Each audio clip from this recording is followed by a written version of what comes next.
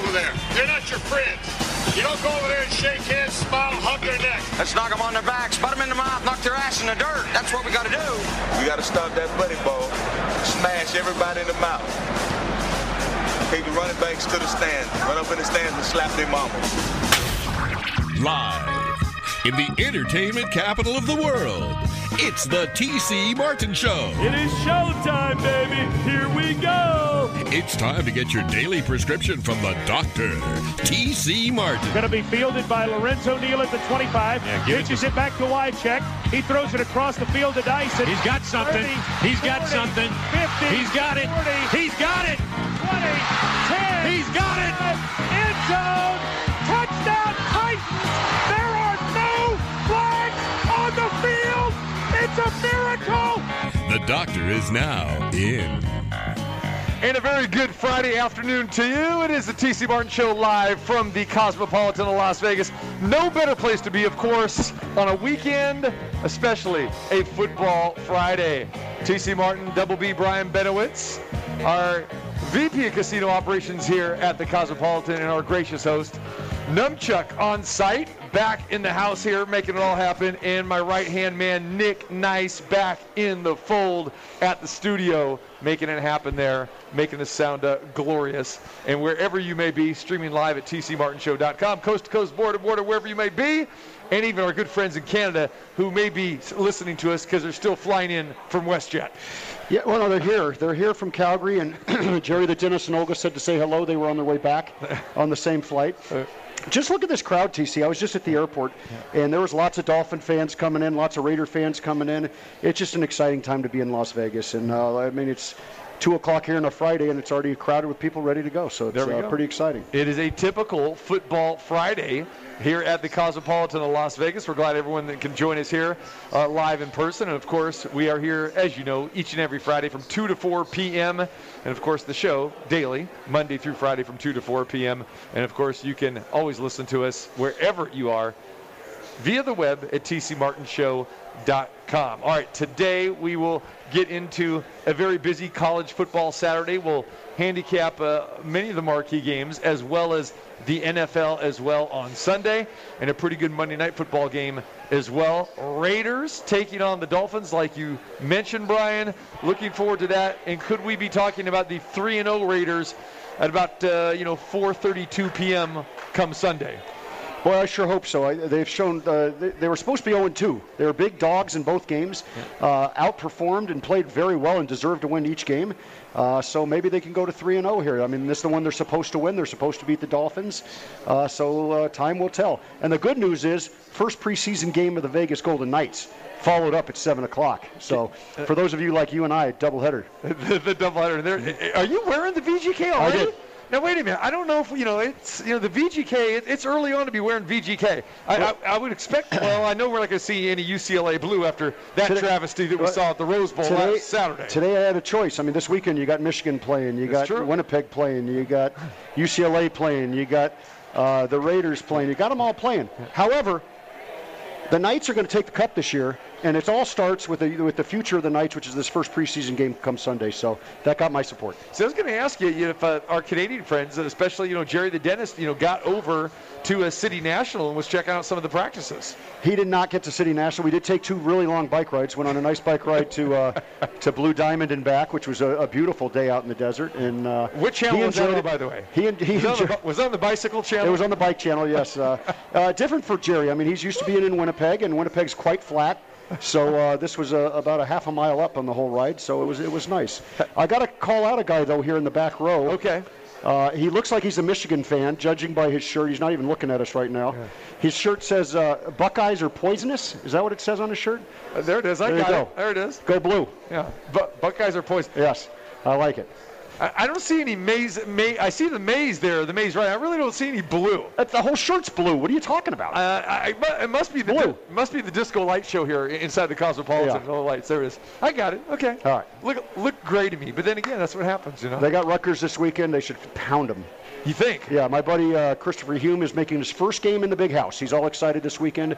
I think it's Parents Weekend. Brooke didn't invite us, but we'll be out there for the Ohio State game on November 27th. Very excited for that. You and 120 110,000 others. Maybe 111. That's true. Maybe 112. You never know how many people they can cram in there. All right, great stuff. All right, we'll be previewing the Saturday action, the Sunday action here for you for the next 2 hours.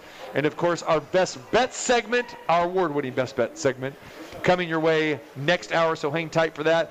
Trevor Matich will be joining us, the 15-time Emmy Award winner, the former 12-year NFL veteran, and he does a fantastic job, of course, on ESPN College Football. You can always catch Trevor on Sports Centers and, of course, the college football guru and a great friend. Appreciate him joining us. And, again, Trevor had such a good time, Brian, that he says, I'm in all year for the best bets. You know what? Trevor's a fantastic guy. He really knows his college football. Obvious by his record in college and my record and his in pro, he's a college guy. So he's great to hear, and he really adds a nice twist to it, an insider take, and great knowledge of the matchups, which is good to see. All right. Matt Holt will join us next hour as well, too, as part of the Best Bet segment. So we'll have a good time with that. And, of course, all of our best bets up on the website at tcmartinshow.com. Scott Spreitzer, our resident handicapper from Doc Sports, our longtime handicapper and friend. His picks up on the website. Gilby, the intern, as well. Gilby's off to a great start. And Gilby not here today. Why? Because he's partying in Wisconsin right now, getting ready for Bucky Badger and the Irish tomorrow at Soldier Field. So he will be there. Oh, that game's at Soldier Field. Yeah, that game's at Soldier Field tomorrow. So you make a note of that. Neutral field. And I'm really looking forward to that game because those two iconic fan bases that you have both at Wisconsin and Notre Dame, and both campuses are, about 2.5, 3 hours, from Chicago. And, kudos for them pulling that off to play in a neutral site. And it is going to be like one of these bowl games where literally the stadium will be split in half. So it'll be split, half red and white and half, blue and gold, maybe mixed in with a little green with the Irish green as well, too, depending on, what they decide to wear. But anyway, yeah, it's 50-50 right down the middle with two great fan bases. That is going to be like a bowl game tomorrow. That's great. I'm excited to see it even more so now that you've explained it to me. Yeah. Who gave up the home game? Do you know? Was it Wisconsin? Yes. Okay, yeah, so both teams have, even though Notre Dame's undefeated, they've underperformed so far. So it's a we don't really know what you have in Notre Dame yet. They've kind of eked out a couple wins against subpar teams, and Wisconsin played a really poor first half, I'd say, and actually the whole game against Penn State. But I think that we'll know a lot about both these teams moving forward after Saturday. Yeah, looking forward to that. And another neutral site game will be happening in Jerry's World in Arlington. You got Texas A&M and Arkansas. We'll dive into that game as well, too. You got number 7 against number 16. And the Hogs definitely have surprised a lot of people, especially with their big victory against Texas where they blew them out. It'll be interesting to see how Arkansas fares against this A&M team, because this will be the first real physical team that they've gotten a chance to face, especially on the defensive side of the ball for Texas A&M. And again, you're talking about proximity, right there in Arlington, where you have tons of A&M fans and tons of Arkansas fans. And we know that, both of those schools recruit heavily in the state of Texas, especially that Dallas-Fort Worth area. Yeah, absolutely. What a great game. Great matchup, early season game. It's funny how within 2 weeks we got all these nice matchups to talk about. Yeah. Arkansas was ultra impressive the way they whipped Texas a few weeks ago. Texas bounced back and handled the kind of a powder puff and rice. But Arkansas, are they for real? Is what it comes down to. A&M struggled against Colorado, and I gave Colorado too much credit last week. Right. And Colorado really laid an egg against Minnesota. So, is A&M as good as people have touted them to be? Do they deserve that ranking? Personally, so far, I'd say the answer is no. So we'll see after this week who comes out of this game looking good, especially in that hotly contested SEC West. Yeah, and the thing about it is with A&M, they've won 11 in a row, believe it or not. A lot of people don't realize that. And again, I've never been a Kellen Mond guy, and thank goodness he's gone. But now, they've recruited a couple really good freshman quarterbacks, and their quarterback is pretty decent. But that is really not the strength of the A&M team. They got a couple very good running backs. And like I said, the defensive side of the ball is where really Texas A&M kind of makes a name for themselves. And you're right, that Colorado game, was one of the strangest games to watch. It was a very low-scoring game, and I think a lot of people, remember Texas A&M was a double-digit favorite. Well, it was a 17-point favorite. In that game, and Colorado ended up covering easily. But again, A&M has not put their best foot forward and their best game together yet. And I think it's just a matter of time because talent-wise and even coaching-wise, I mean, Jimbo Fisher, you can make the argument, okay, Jimbo's good coach, bad coach, whatever, but he does have a lot of horses on that roster. He does. He's got the best money can buy there in A&M. You know, he did in Florida State as well. Jimbo Fisher was that first half against Colorado was putrid. Yes. Colorado should have been up by 2, maybe 3 touchdowns in that game, and kind of didn't score, didn't put the ball in the end zone. It goes back to that quarterback situation. And really allowed A&M to hang around, and A&M just kind of eked it out in the fourth quarter there. Their defense showed up in the second half. But they're going to have to produce some more offense because this Arkansas team can run you over. They're going to hurt you. Bunch of big hogs out there ready to go. Suey pig. There you go. As our guy Houston Nett will say. Yeah. Little suey pig. Yep. All right. So a lot of great games. We got to address. We got to address what happened in the Rose Bowl last Saturday night. I mean, I was actually listening to that game because I have DirecTV, and of course, they don't. DirecTV does not have the Pac-12 network on there. So that was a bad choice by you, TC. Well, that was a bad choice. You got to go Dish Network. They have the Pac-12 network. Yeah, but then you got to have my NFL Sunday ticket that I've had for 20 plus years. Well. There you go. I get it on Dish. You're okay. Okay, it's okay. Yeah. You want me to leave the DirecTV family? That's a long breakup for me. I would break up with them if they didn't have the Pac-12 network, which is an excellent network. Okay. How they haven't gotten that on is beyond me. I watched the entire game, TC. Okay. I actually had a dinner to go to. And so I got home, I recorded it. And did you have some chicken? That's all. Did you have the fried chicken? Yes. You did. Had a little bit just for you. Yeah. And Jerry the dentist enjoyed the fried chicken and blue ribbon. Very nice. It was. I just want to make sure. Okay. So as I digress, I'm sorry. I got home and obviously early on Fresno's just the better team. Fresno is working ball control the entire first half. I want to say they had a 2-to-1 ratio snaps to UCLA. However, UCLA's hanging in the game. A couple of missed balls by DTR. He dropped the ball, went back to pass, and just dropped it and lost it. So the game is kind of fluttering along where it looks like it's going to be Fresno's game, and I think the score is about 26-17 going into the fourth quarter. And UCLA forces a couple of turnovers, 2 beautiful drives, go back and take the lead. Yeah. So they take the lead 30-27. Yeah, they got 2 touchdowns within the final couple minutes to take the lead. 31-27. Yeah. The fourth quarter was crazy. 54 seconds left. Yeah, but before that, this kid gets banged around. This Huber gets banged around, and UCLA's playing soft coverage. He's allowing it to hit 10-yard outs like from me to you, and Fresno goes down, takes the lead. UCLA goes right down the field, takes the lead with 54 seconds left. And the only thing I'm thinking about is the way this defense is playing. They got to get to the quarterback, but they're playing too soft. And in 40 seconds, I mean, it was a blink of an eye. Fresno goes right down and scores, and very disappointing to lose the game by 3. UCLA showed a little heart, but it's the same old defense and that's a physical Fresno State offensive front and defensive front. They took the running game away, tried to make DTR beat them, and while he was able to lead them back, Fresno had too many guns is what it came down to. You were at the UCLA-LSU game where UCLA played spectacular in that game, and you also called it last week. You said this is a very dangerous situation for UCLA. I know a lot of people thought, okay, it's Fresno State. Sure, they're a quality Mountain West Conference team. You think of the Mountain West, you think obviously of Boise State, and you think of Fresno State. Yeah. But still, I mean, usually in these type of games, Fresno State doesn't win these type of games. But this, I don't know if UCLA just let their guard down, or like you said, is this the same old UCLA that we've seen the past couple seasons? How was that? I mean, you were there. How was that defense against LSU? Against LSU, well, LSU is soft, believe it or not, compared to Fresno. LSU's soft. Do you hear what you just said? They're soft. LSU was a soft ball club in that game. They thought they'd come in and waltz all over them, and they didn't. Yeah. This team took it to UCLA. They smacked them in the mouth. Game came down to the wire. I mean, it's not like UCLA quit. Fresno took it from them. Fresno was the better team on Saturday night. They deserved to win. They probably deserved to beat Oregon in that game. Right. Fresno could be sitting at 3-0 and a top 10 team right now, right? If all went well. They're not. This guy Huber, I don't know how he's walking. I mean, did you see him at the end of the game? Yes, I did. And I was listening to on the radio, and they were UCLA announcers were shocked that this guy can't even come back in the game. When the drive started and they hit him on the first drive, I thought they got to take this guy out. Yeah. But it was like watching Roy Hobbs stumble around out there, or and he just made every pass right on the money.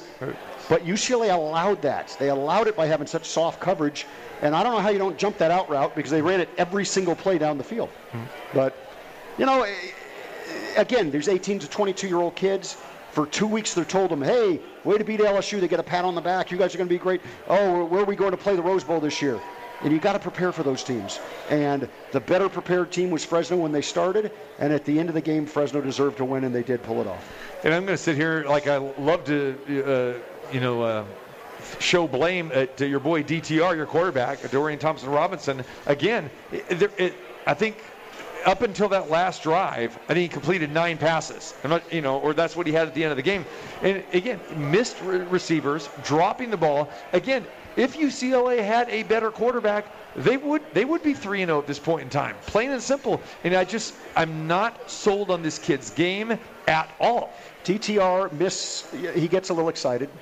He misses some guys open, doesn't put enough air under the ball. Remember, he didn't play a lot of quarterback when he was at Gorman. He played a lot of receiver before he got there. And he did some great things with his feet in this game. And to be totally honest, it was a team loss. This wasn't a DTR loss. He did everything he could to get them back. He made some beautiful passes on their second to last drive. But then Fresno came back and took it. I'd give him a pass here. This is an important week for UCLA.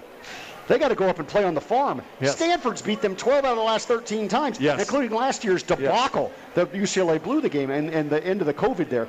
So if you're looking for a good spot, this is not the spot to jump on UCLA this week. Yeah. I mean, you think they could bounce back. That Stanford team, they woke up after a crummy game against K-State and walloped a pretty good USC team. There you go. Yeah. Had them on the best bets a couple weeks ago in that game, and that led to Clay Helton getting fired. And Stanford back at home. They're playing well. And could the wrong team be favored here? Stanford is getting 4 points at home. Yeah, I mean, Stanford went in and played the weakest of the week in the SEC at Vanderbilt. I think that was one of your best bets. You thought Stanford maybe have a letdown last week. No, that was your bonus pick. Yeah. Your bonus pick. No. Actually, Trevor picked Stanford. Trevor picked Stanford in that game. Yeah, if you remember. somebody I was off that game. Yeah. But we had talked about the game, and it was a letdown where you thought maybe they would let down, and they only eked out a win from Vanderbilt. Yeah. So I don't know what we have from Stanford. We know what we've seen at UCLA. Yeah. If they're going to be an actual competitor in the Pac-12 South, they got to win this football game. Yeah. Do you actually think that I would actually bet Vanderbilt? I thought you picked them as a bonus. What was your bonus pick last week? You gave a fourth pick. Was it the Vanderbilt? bonus pick was the NFL with the Packers. No, you gave a bonus college pick. I'm going to go back and rewind it. I gave you 3 college, and then I was so stuck on the fourth of 4 games in the NFL, and I said, and I'm going to give you the Packers as the bonus because they're going to blow out the Lions. Thank you very much. They did. 35-17. Somebody picked Vanderbilt. I'll have to go back and look at it. No, you're right. Somebody did. Oh, I think it was Matt. Oh, okay. It was one of the two, but we had people on both sides of that game. But Trevor was on Stanford -12. Yeah. On the road. There you go. But, thank you for not bringing up, my dog. Horrible pick of the week of Northern Illinois. Northern Illinois and Duke were bad picks. Listen, I had Colorado. They only lost 30-0. Hey, Duke wasn't that bad. I wasn't playing on the quarterback. It was over to halftime. I wasn't playing on the quarterback. Turned it over 5 times. It was over to halftime, though. How about Northern Illinois? How was that? Northern Illinois was over before they got out of the tunnel. You and I both had horrendous picks last week. You had Colorado. Blowouts. Has Colorado still scored? Have they scored yet? Colorado had 70 yards of offense in that game. 7-0.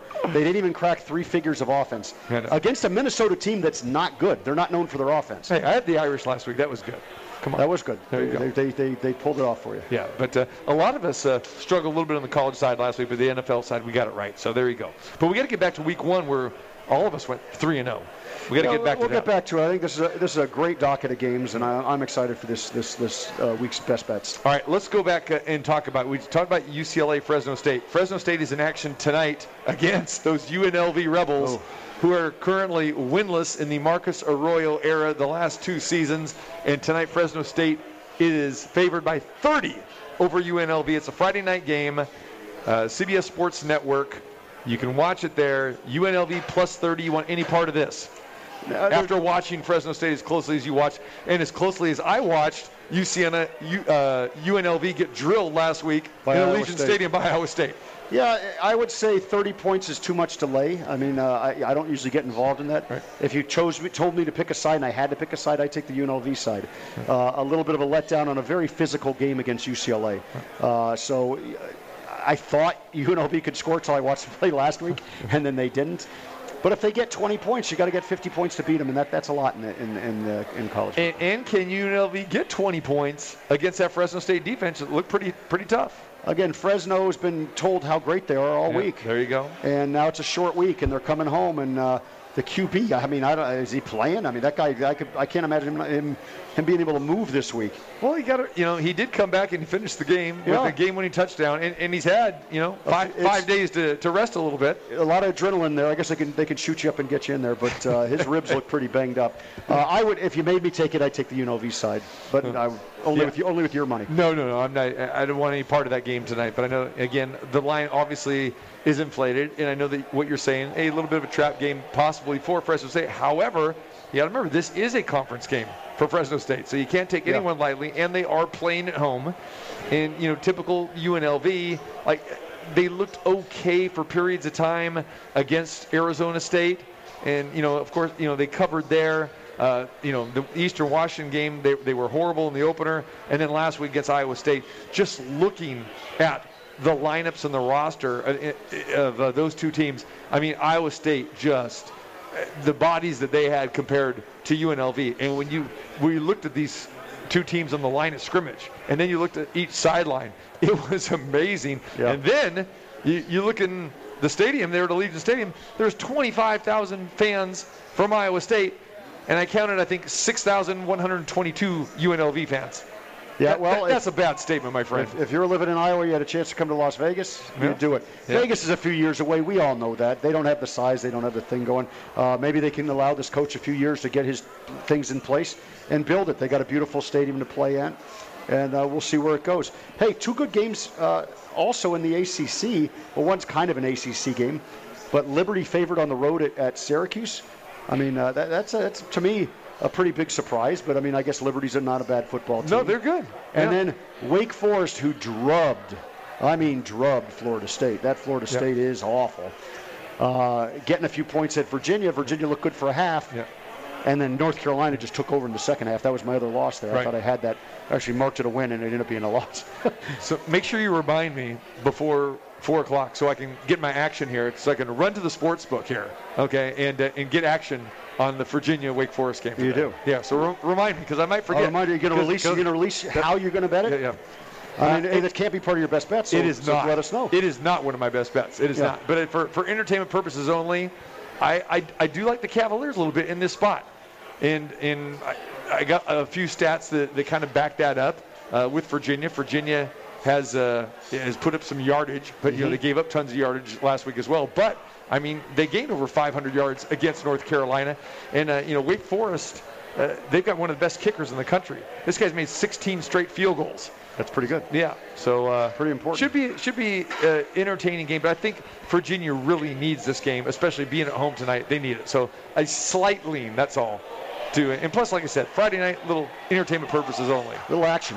There you go. What's wrong with that? So we've got plenty of action to talk about.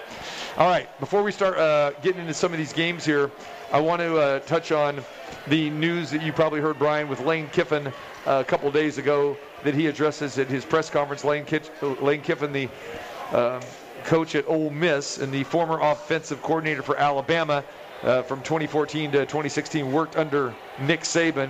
And he said that Alabama is cherry-picking players out of the transfer portal, getting the best players from other programs. Now, that's probably pretty true, but is this something that needs to be said, and why would you open, this can of worms, so to speak? So, let me give you a quote here. This is Lane Kiffin talking. He goes, now they go to cherry-pick players for any holes that they may have, like an Ohio State receiver, Jamison Williams, or Tennessee linebacker, Henry Tutu. So now it's like not only do they get the best draft picks, but they get to go into free agency and take players. So it's really going to set up one of the most talented teams ever, which is what we're getting ready to play. Well, Lane Kiffin talking about Alabama and Nick Saban. It's a surprise that football players want to go play in Alabama with their success. What is he complaining about? Does he want the portal thrown away? I don't know what he's complaining about. This is typical Lane Kiffin. Yeah. Just whine and try to shift the blame on something else. Go out and play some football. Recruit them. He's got every bit of advantage to recruit these exact same players and to get the exact same people in the portal. So if he can't do it and his coaches can't do it, get somebody that can. Yeah. And you know what? Nick Saban, it's unfair. Oh, boy, Nick Saban gets all the best athletes. Clemson gets all the best athletes. Ohio State gets all the best athletes. You got to go knock them off the pedestal. Exactly. You got to get your program where it needs to be and stop whining about it. Why even bring this up? It's just typical Lane Kiffin. It is. And the thing about it is, he's got a pretty good program. He's got a good team. They played very well this year. You don't need to do that. And then, of course, you don't want to wake up the sleeping giant as well, too. I mean, Alabama, if Nick Saban and Alabama have a chance to put 50 or 60 on the board, they're going to do it. They don't need any bulletin board material here. I mean, it's idiotic. And this guy has been a head coach for many, many years, besides the offensive coordinator there at Alabama. And again, that's your former employer, and now you're competing with them. This is what this guy does, and it's sickening is what it is. And Alabama, they got some holes. Yes. They got some serious holes on defense. Florida, that was no fluke. They came back in that game and took it to them. So they should focus on the X and O's and what it's going to take to beat Alabama. Forget about all this other garbage that he's talking about. So when Saban was asked about this, he said, the one-time transfer rule would further separate the haves from the have-nots, and that's obviously, and obviously the Alabama is the haves. Here's this quote. He goes, "I think what's going to happen is you've seen this happen in a lot of leagues." He goes, "The good players go to a good team, and the bad players leave good teams because they're not playing." He goes, "Is that going to make the rich get richer?" He goes, "I don't know." He goes, "You can decide that for yourself." But the two players that Kiffin's talking about, Williams and Tutu, who Alabama recruited coming out of high school. So Saban recruited these guys out of high school, and they opted to go to different programs, but now they're back with the Tide. Williams leads the team with 218 receiving yards, and Tutu leads the team with 22 tackles. So, again, it's a lot of nonsense. And to your point about Alabama, they did struggle last week against Florida. They jumped out to a pretty big lead. Florida came storming back, and Florida had a chance to tie this up. Final score is 31-29. Kicker. And there you go. The kicker. There you go. You got to have a guy that kick an extra point. Right. And you could say what you want about that two-point conversion. You don't have to if you got a kicker. You tie it up and you keep playing. So, I mean, many people believe that, that Alabama may not be as good as you think. But again, they went on the road early in the season with a freshman quarterback, first-year quarterback, and they go into the Swamp, a very tough place to play against an improving Florida team, and, they got the win. Plain and simple, they got the win. And remember, I mean, they beat Miami 44-13 in week 1 in Bryce Young's first start. And you say what you want about Miami, but still, I mean, you're basically going on the road and you're playing these teams and you're winning these games. So I don't think if you're an Alabama Crimson Tide fan, you got anything really to worry about. But I thought that, they didn't cover, of course, but good victory by Alabama. All that really matters is getting the win. Yeah. Florida exploited some of their holes they have on defense. They're a little young on defense. Yeah. And now it's up to teams to figure out what Florida did and go through and do it. Hey, how about the Swamp playing that Tom Petty song? You like that, huh? That was new to me. I had never seen that there. Going into going into the fourth quarter, the stomp that they do at Wisconsin, seeing the whole stadium singing "I Won't Back Down." That was really cool. And I'm a big Petty fan. You're a big Petty fan. Yeah. See, I think they're tapping into the whole Clemson thing, what Clemson does, when, touch the rock, Howard's Rock, and they come on the field and, enter Sandman, they do that. So I think more and more college campuses are doing this. And again, with the jump around. The jump around, that's what it is. Yeah, the jump around. Well, it's that third to the fourth quarter. It just gets your fans into a frenzy. Yeah. And so I like that. I like that because Yeah, going into the crowd, everybody's going, but it kind of fades. They got third or fourth quarter, lift them back up. I have partaked numerous times in the jump around at the University of Wisconsin there in Madison, and that looks fun. It is fun. It is something special. And what a lot of people don't get a chance to see when they show it on television is what they do first. Okay, once they go to the longer timeout at the end of the third quarter, the fourth quarter, they come on out, and the cheerleaders come out with and they do these what do they call the barrel races? Oh, and they played the theme from Bonanza first. My goodness. They're doing that, and the guys that are taking the cheerleaders, and they're doing these little kind of on all fours barrel races, and then all of a sudden when they're done with that, and then boom, the jump around. Here comes the jump around, just like that. Oh, that sounds fun. The lead-in is a theme from Bonanza. Just a little FYI there. That's good. Yeah, you might want to pass that on to Big Blue in Michigan next time you go there, or your friends over at UCLA. UCLA did a pretty cool thing at the Rose Bowl with their light show and the things they did going into from third to fourth. It rallied them a little bit for a little while in this game. The fourth quarter was exciting against Fresno. But that's a passion of college football. It makes it so much fun to see all these little quirky things that they do, and the alumni, and everything is so important. There you go. I'm sure you attended many UCLA games back in the day with your shirt off and painted your chest blue and gold. I can envision that. Yeah, nobody wants to see that. Yeah, exactly. Even in my prime, nobody wanted to see that. But we had some good teams back when I was there. You and the toast. Yeah, Troy Aikman had us number one in the country, so, There you go. All right, when we come back, we will start diving into the college and the NFL side. Matt Holt will join us next hour. Best Bet segment coming your way. We are live on a Football Friday from the Cosmopolitan of Las Vegas. Don't you dare go anywhere. Come on, let me put some water on your ball. More from the master debater.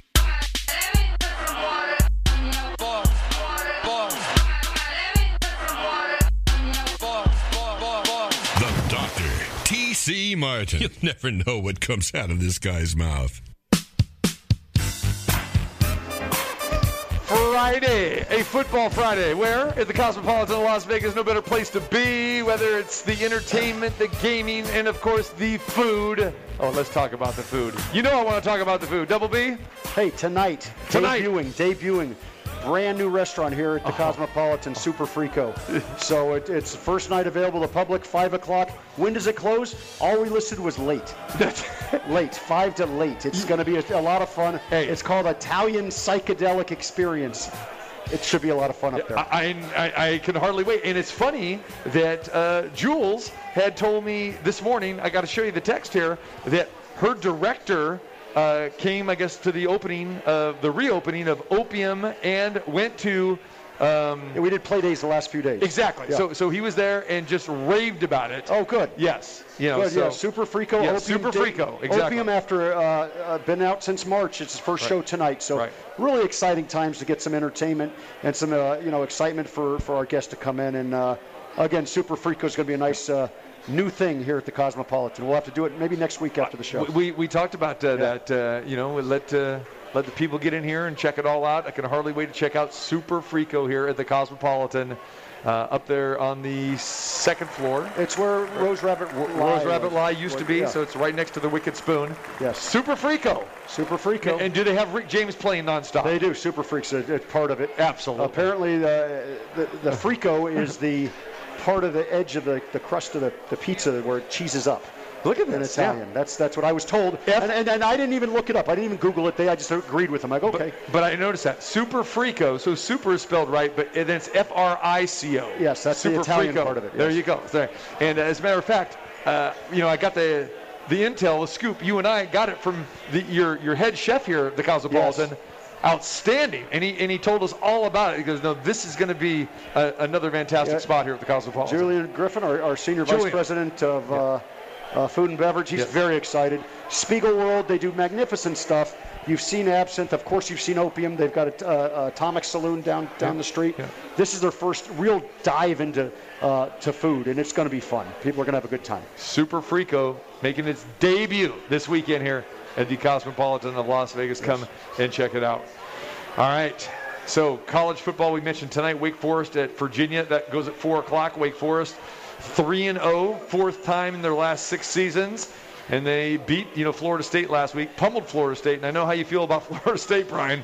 This team, and there were several of us that thought, hey, okay, let's give Florida State a pass. They're gonna bounce back. No, that didn't happen last week. They got drilled by Wake again, and then Virginia quarterback Brennan Armstrong, 554 yards last week against North Carolina. The problem was their defense gave up 700. 699 to be exact. Think about that. Their defense gave up 699. Yeah, North Carolina's a weird team, boy. They when they show up offensively, they are really, really ready to go. But that game's 28-24 at half. Virginia's ahead. You figure all they got to do is kind of gut it out, play a little defense. Well, they did not play the defense, and North Carolina made them pay and won going away. The 8 points or so, is that what I got in that game? 8 points? Yeah. Wasn't quite enough. I think they lost by 20. UNLV Fresno State tonight, and the Bulldogs favored by 30 over UNLV. UNLV still looking for a win in the Marcus Arroyo area, so a couple Friday night games tonight. All right, let's look at the board. Tomorrow, college football. Notre Dame taking on Wisconsin at Soldier Field.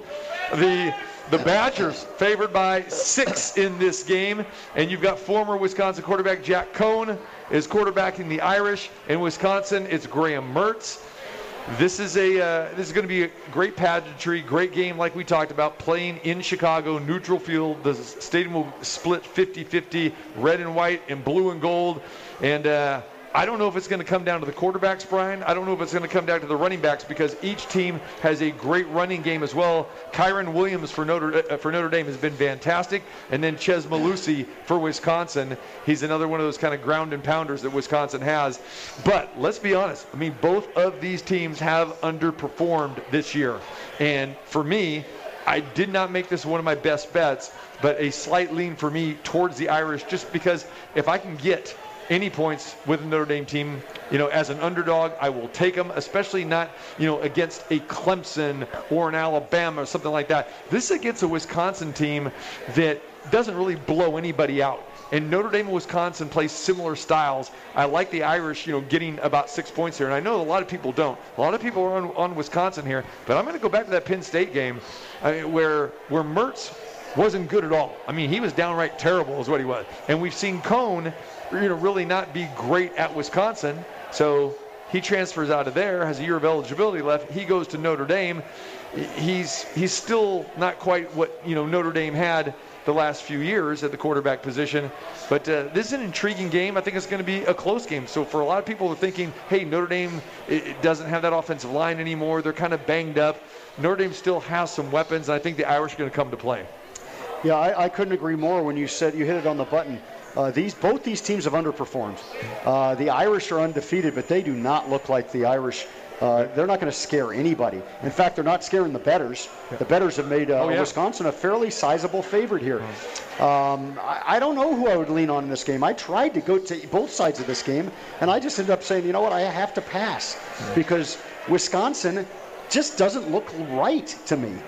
Even when they won that game against the MAC team and you were on them and you laid the 26, it took till deep into the fourth quarter for them to even get there. Right. And so Notre Dame, man, they had a game in hand against a really weak Florida State team. That game goes into overtime.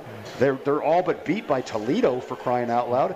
And even the Purdue game, it took the fourth quarter for them to put that away. So I'm not so sold on the Irish, but I'm not going to go all the way and take Wisconsin because something just doesn't look right there. Again, this to me looks like a close game, touchdown game one way or the other. You make your pick. I guess if you said lean to the Irish. I'm going to lean to the Irish. And then again, if you call me and you told me I bet them, I'll cheer for the Irish. There you go. Go Irish. There you go. Yeah. And, I've got both shirts, so it's okay. And again, I do love the teaser variety, the teaser pleaser.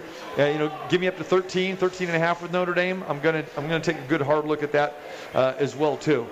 So that game kicks off tomorrow morning, 9 o'clock. Should be a good contest. Great.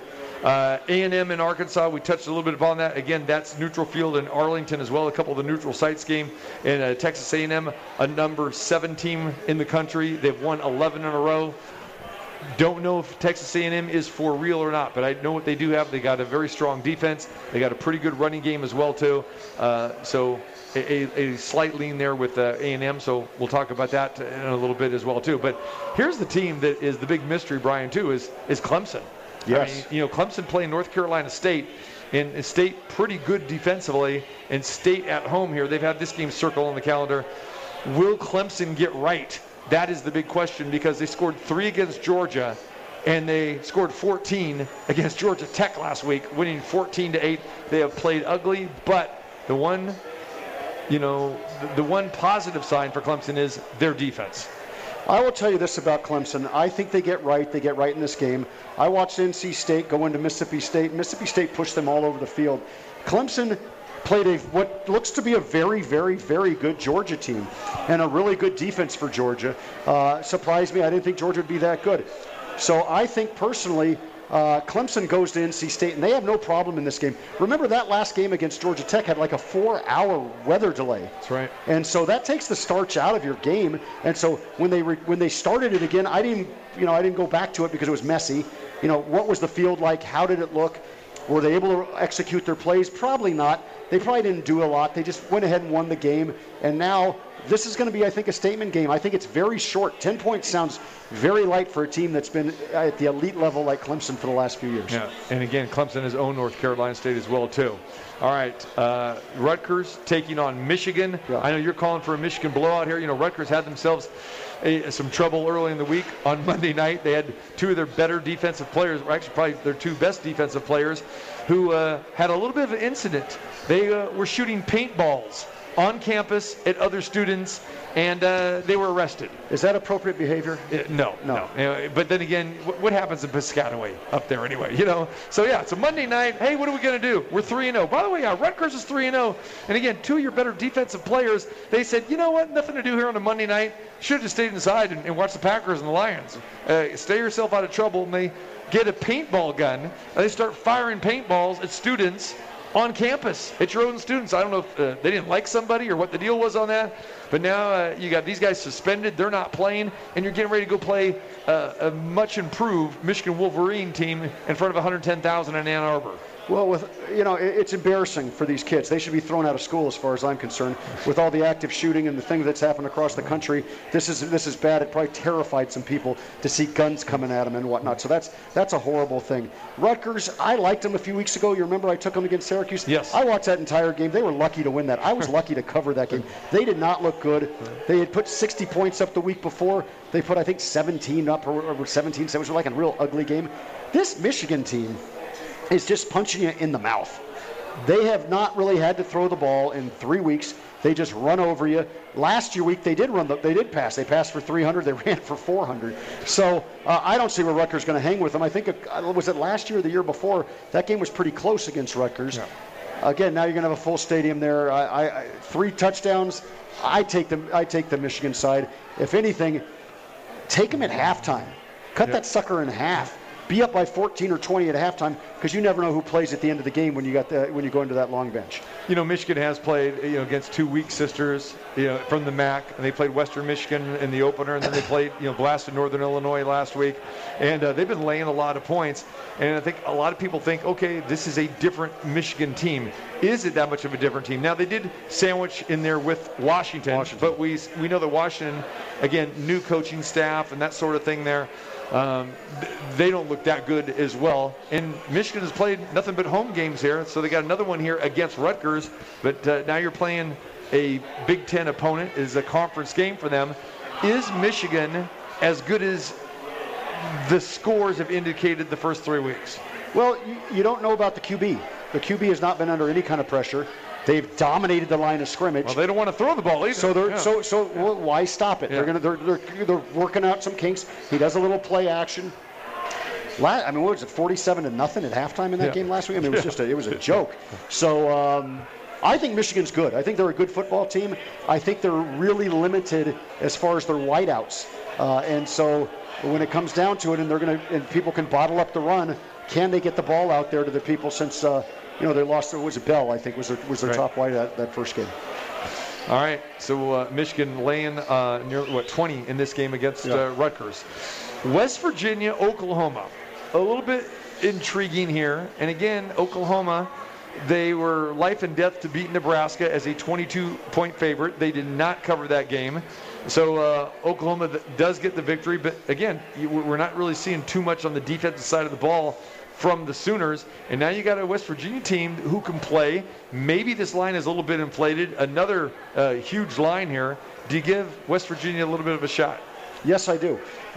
Your buddy Ken Hoff pointed out to me the first week how good Oklahoma was, and then we sat there in the bar and watched Tulane almost beat them. Right. In fact, Tulane had a very good opportunity to beat them. Then I thought they'd bounce back, and they did. But then they get Nebraska, who they hadn't played in a while, and they only put up 23 points against that team. Their defense plays a little better against Nebraska. So what? This is a very underperformed OU team who I think is third or fourth in the country. That's a live team. West Virginia's gutty. They can definitely stay within the 17 points. I don't know if they can win the game. That might be a tall ask, but I can't see Oklahoma, from what I've seen these first few weeks, really blowing out anybody of talent. All right, Oklahoma, a 17-point choice in this game. All right, any other college things besides your best bets that got your interest? They were kind of a little bit on the outside of your best bets. Yeah, there were two other games. Clemson's the first one that was outside my best bets. I really do like them. The game that really I think is an important game will be Utah. Utah lays 2 touchdowns against a very, very poor Washington State team. I mean, they had SC dead to rights in that game last week, and then gave up, I think, 45 or 48 consecutive points after being ahead 14-0. They looked dreadful. Utah has lost twice. They lost in the Holy War. Yes. And then didn't they lose last week? San Diego State. Yeah. Another Mountain West team. The Mountain West teams are looking good. Yeah. So this is an important game for Utah. I think you're going to see an inspired team. I think they're going to use their backup quarterback. That their other guy subbed out. Well, Charlie Brewer left the program. He left the program. He quit. After he got benched last week, he said, that's it, I'm out of here. Get that guy from Baylor out of there. Ship him back to the Big 12. Now they're going to put their guy in, and they're going to perform. I think they win this game going away. Might be a little tight for a while, but I think they're going to win by 25, 30 points in this game. So I think that number's a little light. Secondly, I hate to say it, there's only one side at the Farm. Yeah. There's only one side to play. You cannot play UCLA in this game. You cannot. They showed very pointedly that Fresno stopped the run, and UCLA didn't have the answer for 3.5 quarters until they got a couple of fluke plays and then got rolling and got in that game. They also showed that their pass was a little off. 5.5 points at home on a team that you've beaten 12 out of 13 years. That, to me, looks like a pretty nice spot. Again, a sliver outside my best bets, but how can you not like Stanford in that matchup? I do like Stanford in this matchup, but it is strange because UCLA is actually getting the money here. And I think, people that are betting UCLA are thinking, okay, bounce back. This team is better than they showed last week. And they're thinking, hey, Stanford is the team that they saw against K-State. And David Shaw, his teams, they normally do start off slow. And I don't know if it's just because of the system there, but they get better usually as the season progresses. But this is a huge game for Stanford. Like you said, they went into USC and just dominated USC. And now they're getting this game at home against a Pac-12 opponent in UCLA. And again, I think, for me, I'm not sure what to make of this UCLA team, because when you look at the talent level and the recruiting that Chip Kelly has done, it looks pretty impressive, at least on paper. And then again, against lesser opponents like we saw against San Jose State and Hawaii. Look, not San Jose State, but LSU. Against Hawaii. Yeah, Hawaii, because USC played San Jose State, so getting that old Mountain West thing. But the opener against Hawaii, and then LSU, they look fantastic. But as you said before, LSU is not the same LSU team that we've been accustomed to. So I get it from a talent perspective that you're thinking, okay, this team is going to bounce back. But, Brian, I cannot bet this UCLA team as long as your boy DTR is behind center. I can't do it, and I won't do it, and they've got to have somebody else that can be there instead of him. Well, DTR is your man, so you're going to see him behind center. Then I'm taking Stanford. You're going to be seeing behind center. It's a great spot to play Stanford, and I agree with that. The money's coming in probably on UCLA because people are maybe overrating Fresno. I mean, maybe they're saying Fresno's really an elite ball club. So we'll see. All right. So other college football games coming up as well tomorrow, too, that you might want to keep an eye on. USC, who goes on the road last week to Washington State, and they struggled for a half and then second half it was all SC. And I agree with you. I think Utah is a play against Washington State. It's a big number, 14.5. But USC is coming back home, where last time they were at home, their coach got fired. They lost to Stanford, got blasted by Stanford. Now Oregon State comes to town, and SC favored by 11. I know some people think that this is a little bit of a short number. This is a good spot for SC. Yeah, it does seem like a very, very short number against what's probably a pretty bad Oregon State team. Right. If you made me pick it, I would take SC. Really, I didn't want to lay double digits. I was hoping to come in around 8 or 9. But 11 does seem a little light, even so. It seems like the number should be 14 or 15. There's another one that looks light is Washington only laying 7 against Cal. Cal is a middling team. Washington was supposed to win the North, and that's only 7.5. To me, I looked at it, I'm like, wow, that seems a little light. Then you kind of delve into the numbers. Washington really hasn't done much. No. So it's hard to support even them at home. I'll give you this. The Cal, I was on Cal 2 weeks ago, and Cal has been pretty impressive this year, and Cal has basically taken care of Washington. I believe it was 5 out of the last 6 meetings, and Cal is covered, or they've won the game outright. And if I'm going to play this game, I'm probably going to take a shot, with the Bears here. I think there's plenty of value with the Bears, and again, they can, Garbers can play quarterback. I mean, he can throw the ball down the field. So I do like Cal a little bit, in this game. And one more I'll throw at you here is Texas and Texas Tech. This Texas team got blasted against Arkansas, but they answered the bell very nicely, last week. And this Texas Tech team, this is a Texas team that normally handles this Texas Tech team. The number is 9. You could say maybe that's a little bit short. I was on the outside of my best bets, but if I had to play this game, and I probably will tease this game down, I like the Longhorns. I like the other side. I like the other side plainly because I think Texas is a dog. I think Arkansas exploited that they are not ready for prime time. They're a weak club. I just put a scratch through the fact that they beat Rice. Who cares? There's 20 or 30 people in this sports book right now that could go give Rice a game now. Yeah. Right now. That's how weak they are. And so I just forget about it. To me, this number should be about 4. Well, so I look at the other way. Again, it was outside of my best bets, but I did like it. I'm going to throw one back at you. Do you have an opinion on the LSU Mississippi State game? To me, that's a field goal game with the spread. Yeah. Down with they won't have their cowbells since it's an SEC game. But that's a tough place to play, Starkville. Slight lean towards Mississippi State in this contest. Yeah, I do. Again, LSU's going to have to prove something to me, and they haven't proven anything to me yet at this point in time. So, slight lean towards Mississippi State and the Dogs. Gotcha. All right. Sounds good. All right. I will start taking a look at the pro side when we come back on the other side of the hour, as Matt Holt will join us, and then our best bet segment coming your way as well, too. Trevor Manich is going to join us. Looking forward to that. And, yes, our 3 best college plays, our 3 best NFL plays, all there for you right here on the show, live from the Cosmopolitan of Las Vegas. And don't forget, get involved here in the Sportsbook. If you're a tourist or you're a local, you can get some free money in your account, too, by using the promo code TC50. That's what you got to do. If you deposit $50 into a brand-new account, boom, they will match it with an additional $50. Just go to the counter and use it. Promo code TC50, not just here at the Cosmopolitan of Las Vegas, but any of the William Hill sportsbooks around town. Hour number 1 in the books, hour number 2 coming your way. We talk NFL, best bets, and more. TC Martin, Double B, Brian Benowitz here, live from the Cosmopolitan of Las Vegas on a Football Friday. It's time. Live. Let's rock this place. Let's have some fun. In the entertainment capital of the world, it's the TC Martin Show. We are seeing a special performance tonight. Diagnosis, prognosis, osmosis. Say what? It's time to get your daily prescription from the doctor, TC Martin. I want to know what the hell he's smoking. The doctor is now in. Hour number 2. Glad to have you with us. TC Martin Show live from the Cosmopolitan of Las Vegas. No better place to be. The sportsbook powered here by William Hill. People flocking in, getting ready for college football tonight. Major League Baseball. We've got the wild card race at hand here. And, of course, a big-time college football weekend tomorrow and then Sunday. The NFL and Raider fans in the house here as well. We're seeing Miami Dolphin fans, of course, coming from the great Sunshine State of Florida. Dolphins and Raiders happening at Allegiant Stadium. 1:05 kickoff, and the Double B tailgate party is in effect. It is in effect. There you go. It is in effect. Fu he's all excited. He's going to get there at 9 a.m. Get things set up. We're going to leave here from the Cosmopolitan at 10.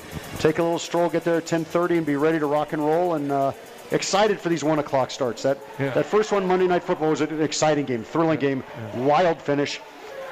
But I like the fact that you're starting at a traditional time. Get up, you do the breakfast, you get there, and you have a good one. So. Yeah.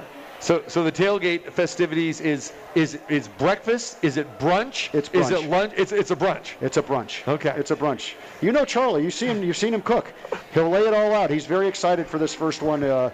Ready to go. He's having a little difficulty with his television to try to set up, so I might have to have Mike take a look at that. Silver and black Charlie. This guy, he's a black holer. This guy is phenomenal. Big-time Raider fan. It kind of looks like Ted Nugent. Kind of. Yeah, kind of. Yeah, dead ringer for Ted Nugent, but he's a Raider fanatic. But I was always impressed with Charlie's cooking skills. Oh, yeah. This guy is, forget Chef Boyardee. This guy's a chef. So I can only imagine how he is going to go all out. Because as you know, been invited to his beautiful bachelor pad, where he goes all out, starts cooking like a day before. I can only imagine for a tailgate at the Allegiant Stadium with the Raiders what his spread is going to be. He can't be more excited.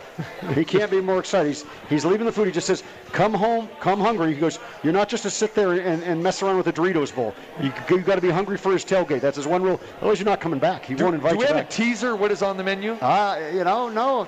He's keeping it close to the vest. Really? So close to the going vest. into blind, huh? Yeah, I'm thinking we'll probably have something that's a taco maybe. I don't know. You think? Taco. Then we'll see. I think he's a rib guy. He could do everything. He could do it all. Okay, there it is. He can do it all. There'll be a lot of food there, a lot of drink, and a lot of fun. And one thing you mentioned, it's really nice to have the Raiders here in Las Vegas, and it was really nice to have all the Baltimore folks come in and enjoy the game in what they felt was a safe environment, which sometimes you go to opposing arenas and you don't feel that way.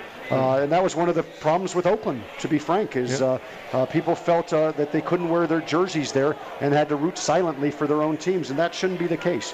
And so I think that it'll be a welcoming, but still a very, very loud and pro-Raider fans at Allegiant. Absolutely. Okay. You mentioned Frank. So speaking of Frank, a shout out to our good friend Ballpark Frank, who has been in the hospital the past couple weeks, and it was great to have him on the air for a little bit yesterday to give all of our listeners an update on his condition and how he's doing. And go ahead and send Frank a shout out via Twitter at VGK Frank.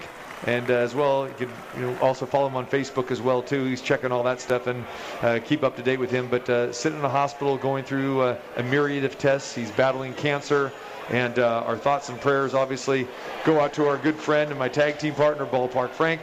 And as I told him yesterday, Double B, the microphone, the headset is waiting for him, and he's gonna lick this thing. He's attacking it.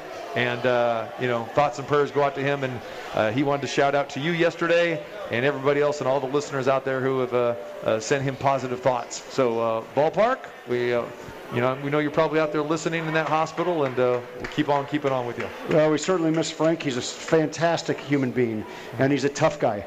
He's a tough guy, and if anybody can beat this thing, it's going to be Frank. He's a tough guy. He's going to take it on with both fists. So we wish him nothing but the best. And I miss sitting here because he keeps me abreast of what's going on in the tennis world. That's true. And he's got a vast knowledge of so many different sports, and it's just a pleasure to have him on here. And wish him a speedy recovery and to get back on here and get doing what he loves to do. You got it. All right, Ballpark Frank, my man.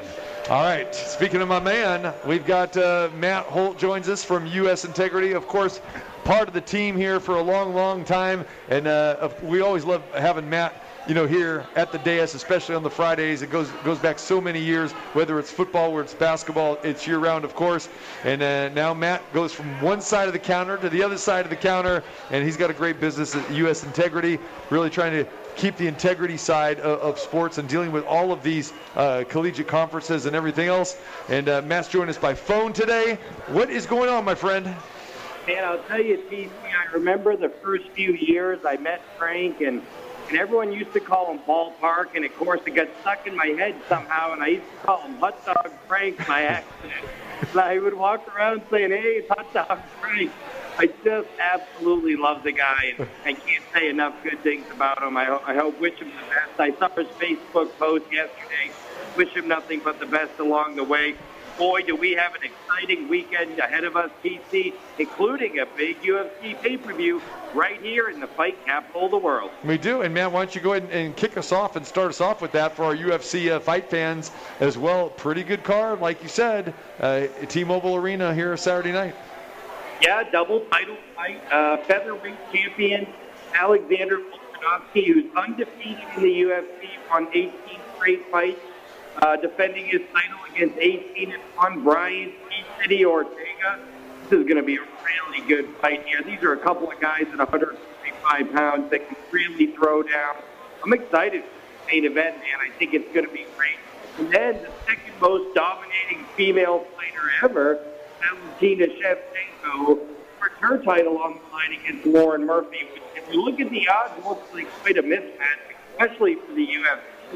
The problem is they just can't find anyone to fight her at 125 pounds. Okay.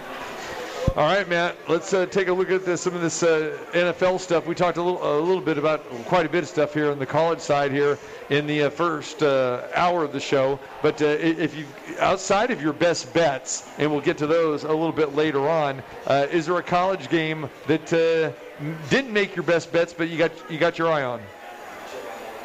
Yeah, probably Kentucky versus South Carolina. I've been a fan of Kentucky since Mark Stoops got there, but they are coming off an ugly performance, barely holding on against the FCS team Chattanooga last week.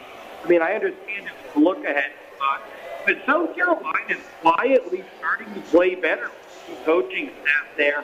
The Wildcats 5-point road favorite. Look, both of these teams probably aren't going to be bowling, come September, just because of how tough the SEC is. So there's a big game in the SEC East.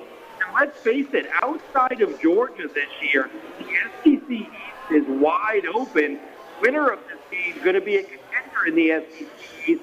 The loser, probably all done, SEC title hopes evaporated. All right, on the NFL side, let's start diving into some of these games here. And Justin Fields is going to be making his first start for the Chicago Bears. They're going into Cleveland to take on Baker Mayfield and the Browns. The number here, 7.5 on the Cleveland side here. And we know that Andy Dalton was anointed the starter, but he is injured. And Justin Fields did not win this battle in training camp. And he's starting just because Andy Dalton's injured. Do you think this is the beginning for the Chicago Bears that we basically see Justin Fields from here on out? I assume that we'll never see Andy Dalton again, barring any injuries from Justin Fields later this season. But with that being said, I think if you were the Chicago Bears, you would have preferred to find a slightly softer spot here in the coming week to have Justin Fields make his first start. The Cleveland Browns they're one of the best teams in football in the trenches, basically their defensive and offensive line. I don't know that you wanted Justin Fields to make his first start on the road against that defensive line. But, of course, injuries sort of dictated that they had. And the fans have been clamoring for this now since the day he got drafted. They're going to get their wish. Tough spot for the young man to make his first start. Yeah, I think it is a real rough spot. I don't see him being very competitive this short into his NFL career. For him to go on the road, to me, that 7 points looks real light. Mm-hmm. Yeah, and I like the way Cleveland has played, especially last week. I know they didn't end up covering this game, but they pretty much dominated that game from start to finish.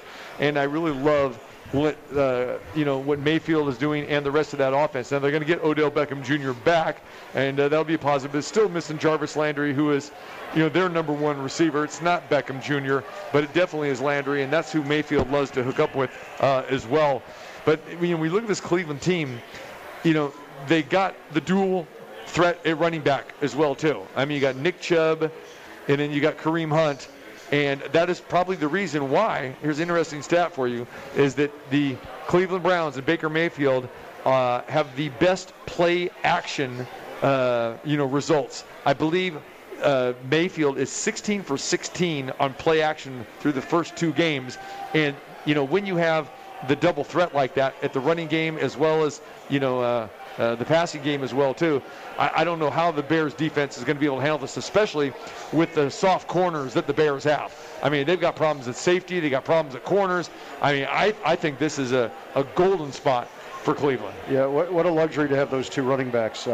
In what has become not a running back league anymore, they can run the ball, and both of them can catch the ball, and it's just it just opens up so many facets of their game.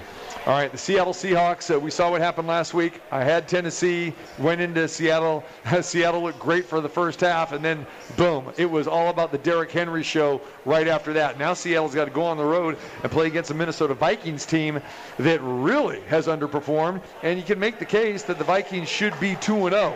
I mean, again, they choked away both of these games, and now they're going to be at home. The Vikings have a chance to basically be 0-3 here if they can't get this job done. This is going to be a huge game, and this is going to be a tough game for the Vikings. Matt, how do you see this? Do you want a part of either side here? And if so, which one?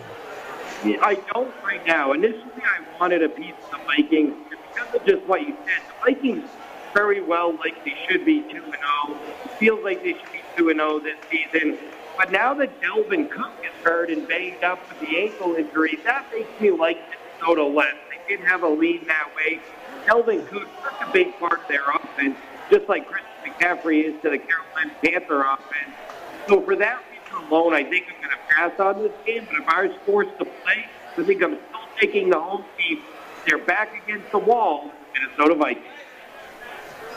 Yeah, I don't know about this. I thought Seattle was going to be a lot better last week, and they were for about a half. And then you had a team that had their back against it, and Tennessee just ran them over and came back and won that game. So I would probably I don't like this Minnesota team. I'm going to say it point blank. I think they're going to be 0-3 after this week. I'll lay the 1.5 or so with Seattle. All right. When I look at this game, it's very tough to call here. I would love to back Seattle because Seattle's a great road team. They are fantastic on the road. And I even mentioned this last week in the best bets where I'd say, they're vulnerable at home. And I pointed out, the game against the Rams last year and then, in playoff games where, Seattle can be gotten at home and they can, teams can slide under the number there. And then Tennessee just won the game outright. I think, when you look at this situation, Minnesota has played well enough to win. You got Dalvin Cook. Cousins really has not been that bad. I mean, this should be a very good spot for the Minnesota Vikings. But how can you trust the Vikings when, you talk about a kicker earlier. I mean, the kicker lost them the game last week. I mean, plain simple. So I don't know. I really don't want any part of this game, but I really tried to make a case here for the Vikings, and I can't. The Vikings have a season on the brink. If they lose this game, they could just circle the drain the rest of the year. Right. That's how I look at it. They're 0-3. They're not going to be able to come back from that. Right. All right, let's move on here, and let's take a look at the Tampa Bay Buccaneers and the Rams. Tampa Bay is a 1.5 favorite there against the Rams. SoFi Stadium, I'm really not sure if SoFi Stadium is much of a home field advantage. It's definitely more of a home field advantage for the Rams than it is the Chargers, because the Rams obviously have more season ticket holders, and the Rams obviously, a better team. But when you look at Tampa Bay, they'll probably travel pretty well, and it is Tom Brady coming to town here. This could be a good spot for the Rams here. I mean, catching a 1.5, they're at home, and how's Tampa Bay going to travel here? And I know a lot of people say, hey, this Tampa Bay team could probably run the table. Maybe they can go, 17-0. I think that's ridiculous. No one is going to do that. And people were saying the same thing about Kansas City last week, and now that's taken care of as Baltimore beat them on Sunday Night Football. But Tampa Bay, Rams, this game has all the markings of being a solid contest here, and I got a slight lean towards the Rams. Yeah, I got way more than a slight lean towards the Rams. That is their home stadium. Basically, the Chargers are a tenant of that team. This Rams team could play good on both sides of the ball. They got their quarterback believing in them. They got a good young coach, a good system. They get the Buccaneers. They're chomping at the bit to show people how good they are. And you're getting a point. I love the Rams in this spot. All right, Matt, what are your thoughts, Tampa Bay and the Rams? I'm with Brian here. I really like the Rams in this spot. Historically, if you're going to get Tom Brady, you get him in September. This is a team, if not the pick sixes, had an opportunity to blow that game against Atlanta. Trailing at home to the Dallas Cowboys is a 9-point favorite. With less than a minute to go. This team is massively underachieved. Tom Brady historically has always had his most struggles in September, as well as he did last year. Even in the winning year in Tampa, he struggled in September, including getting waxed in the opener by the New Orleans Saints. This feels like a really good time for a red-hot and healthy LA Rams team to go down there and get the win, take that number one spot in the NFC in the early going. All right, Raiders hosting the Dolphins. And the Raiders here, a 4-point favorite. And, when you look at the look-ahead line, Matt, going back to last week, the Raiders were like a 1-point favorite, basically a pick 'em here. And now, because Tua is not playing, you got Jacoby Brissett as their starting quarterback, and the Dolphins put a big 0 on the board last week. No NFL team should put a 0 on the board. And Buffalo went into Miami last week and shut them out 35-0.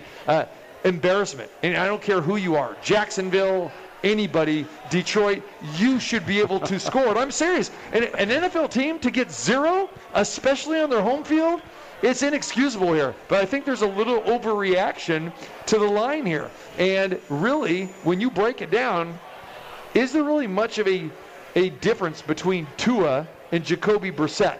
And I'm not thinking there is that much, and I know a lot of the handicappers are thinking the exact same thing here, because Tua has not performed well at all over the last 2 years. And, before he got injured, last week, he wasn't looking very good. I'm not sure that there's much of a drop-off here with Jacoby Brissett. Yeah, that game got away from him last week, the Buffalo-Miami game. Miami was trying to make the game 14-7. They made a big turnover in there, and then they just kind of laid down after that. So really disappointing effort to see the Dolphins do that. You got to think that they're going to come up high in this game. But, heck, the Raiders should be 0-2 according to the bookmakers, right? 4-point dog, 6-point dog, win. Raiders look like they're playing pretty darn well. Yes, there's probably no Josh Jacobs. But this kid, Drake, we love the Drake. You love the Drake. He's running well. They're bottling up our tight end Waller, opening up some of these other guys. Ruggs ran through the ball and caught a beautiful ball to put that game away in Pittsburgh. They got the best kicker in the entire league. To me, 3 points, 4 points looks a little cheap. And I'd say the Raiders are probably the way to go. This would be game 4 for me, just outside of my top picks. Yeah, Kenyon Drake going against his old team, the Miami Dolphins, the team that drafted him and he spent the early part of his career with. Matt, your thoughts on Raiders laying 4 against the Dolphins? Well, I can tell you right now in my Circa Millions card that Miami is going to make my card at +4. I actually think the value's... Can you guys hear me, or is it still coming in fuzzy? You're good. You're good. You're golden. Oh, good. Yeah, I like the Dolphins. They're going to make my card. I think that this is a good bounce-back spot for them, and I like the fact that Jacoby Brissett got all the reps in practice this week. I think Miami bounces back. I think it's a really close football game. Josh Jacobs more important than people are making him out to be in the Raiders' offense. All right. Packers taking on the 49ers in Green Bay off the very impressive performance, at least in the second half, against the Lions last week at Lambeau Field. And now they travel to the 49ers. These two teams know each other very, very well. And, you can make the argument here, too, that, okay, San Francisco 3.5 here. And the way Jimmy Garoppolo has been playing, which hasn't been great, does San Francisco deserve to be nearly a 4-point favorite in this game? This one's a little bit tricky to me because San Francisco seems to have Green Bay's number the last few years. Green Bay's defense has had a ton of trouble stopping that San Francisco running attack, but as we know, San Francisco's backfield is banged up. They're missing several key guys in that backfield. That offense did not look very good last week against the Philadelphia Eagles, managing only 17 points. So at this point, this is a really hard game for me, a complete pass. I almost wanted to take the Packers, but the recent history with these coaches, with these two teams, which are basically the same team, same players, same coaches, is very heavily tilted in the favor of San Francisco. But I don't like the roster situation for the 49ers who run the football, especially in the backfield. I think I'm going to pass. Yeah, I really like the 49ers in this spot. The Packers coming off of a short week beating a dog. They beat the Lions. Who cares? They beat the Lions. So now we all saw them play against the Saints. They couldn't play at all. This team, the Niners, has a great defense. They held a Philly team that scored, 40 points against Atlanta to 11 last week. I like the 49ers, and yes, they're banged up, but I think this number's a little cheap. I think they win by a couple of touchdowns. I like the Packers in the spot. I like the Packers plus 3.5 here, and I'll tell you why. Guy. Well, no, not necessarily. Not necessarily. And I'll tell you why. Because the 49ers do not have a running back on this roster. They had to get 2 practice squad guys from other teams. Okay, it's becoming an irrelevant position in the NFL. But no, watch for Aaron Rodgers to light up this defense. You got to remember, with Saleh being gone now as a defensive coordinator, this is not the same 49er defense. I mean, you look at the final score in Detroit, the 41-33. I get it; it was garbage time, but still. For them to have those type of lapses in the fourth quarter of that game against Detroit, very unimpressive, for me whatsoever. And I think, again, you're going to get the Packers. This is a much better Packer team than we saw in Week 1. We were all shocked at that. But we knew that the Packers were going to answer the bell. They rarely punted in that game against the Lions, okay? In San Francisco, San Francisco is not that San Francisco team that we saw 2 or 3 years ago. And Jimmy Garoppolo has been downright awful. His accuracy has been terrible this year. I take a good, strong look here at the Packers. Almost made my best bets, but definitely be involved with the Packers on a teaser on this one. We're going to agree to disagree. I think they knock Rodgers out of this game. Is that right? Yeah, that's what I think. I think that defense gets all over him. You saw how he panicked in that first week, and I think it's going to happen again. All right. Yeah. All right, on the NFL side, let's continue looking at a couple games here, and then we will get into our best bets a little bit later on.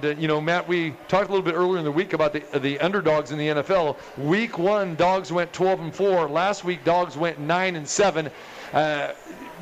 Why do you think this is? Do you think there's maybe some line mismaking some lines here, or why are we seeing the dogs dominating here the first 2 weeks?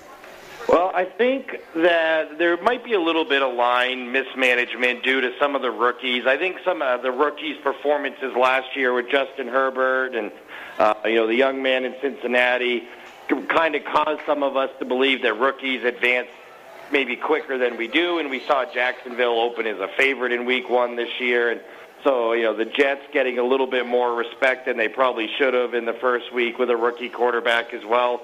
So I think some of that, we've seen a little bit of, sort of overvaluing of some of the quarterbacks, period, because it's such a quarterback-driven league.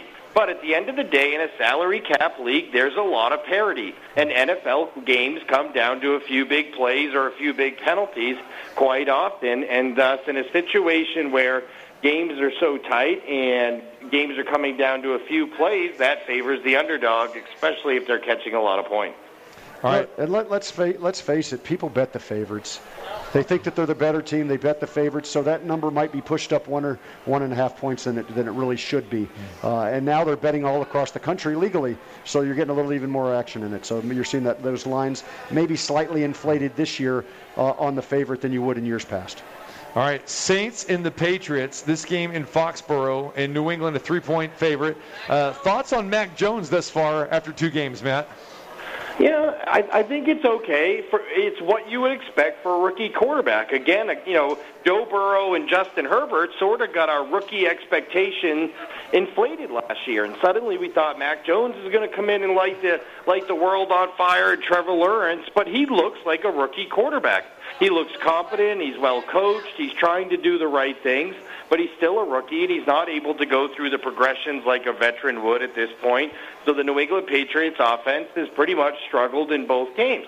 But that defense in New England, man, is that defense really, really good. And Jameis Winston's one of those quarterbacks that when he has a bad day can throw 3 or 4 interceptions. I don't like, the idea of laying points with a rookie quarterback here, but I got a feeling that we might see famous Jameis throw a pick 6 or 2 in this game, and I'm leaning toward the Patriots. So, famous Jameis, is he more of what we saw against Green Bay, where he looked very good in the opener, or is he more of the old famous Jameis that we saw last week, where he was horrendous? Well, I think that this is a different Jameis Winston with the New Orleans Saints than he is with the Tampa Bay Buccaneers, just because of offensive game planning. You know, New Orleans wants to run the football so much more than Tampa did. So if you remember, even in that first game, Jameis Winston threw for less than 200 yards. He just threw for 5 touchdown passes, so he is incredibly efficient. He is not throwing for the type of yards he did in Tampa. People that believed that Jameis Winston might throw for 5,000 yards this season were absolutely crazy, because it's not in the New Orleans game plan right now to throw the football that much. And if they do, they don't feel like they're going to be successful. So I think Jameis is okay. I don't want to hate on Jameis too much. But the one thing he hasn't done so far in the 2 weeks is make the big mistakes, but he also isn't making a lot of big plays downfield yet either.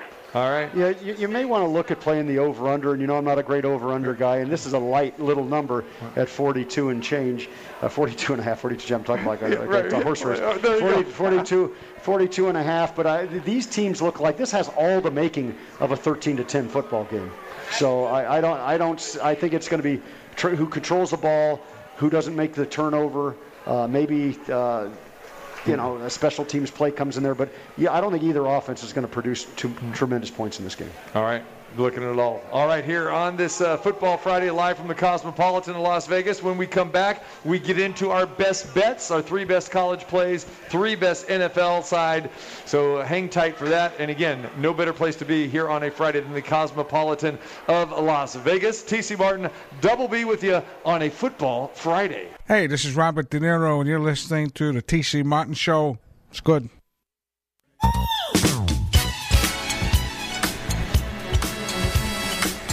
A Football Friday right here at the Cosmopolitan of Las Vegas. Don't forget to jump in here at the Sportsbook, powered by William Hill. We got the promo code TC50 for you. What does that do for you? It gets you $50 free in a brand new account. That's right, deposit at least $50 into a brand new account, and then they will give you $50 if you use that promo code TC50. Easy to use. Whether you are a tourist or you're a local, take advantage of this.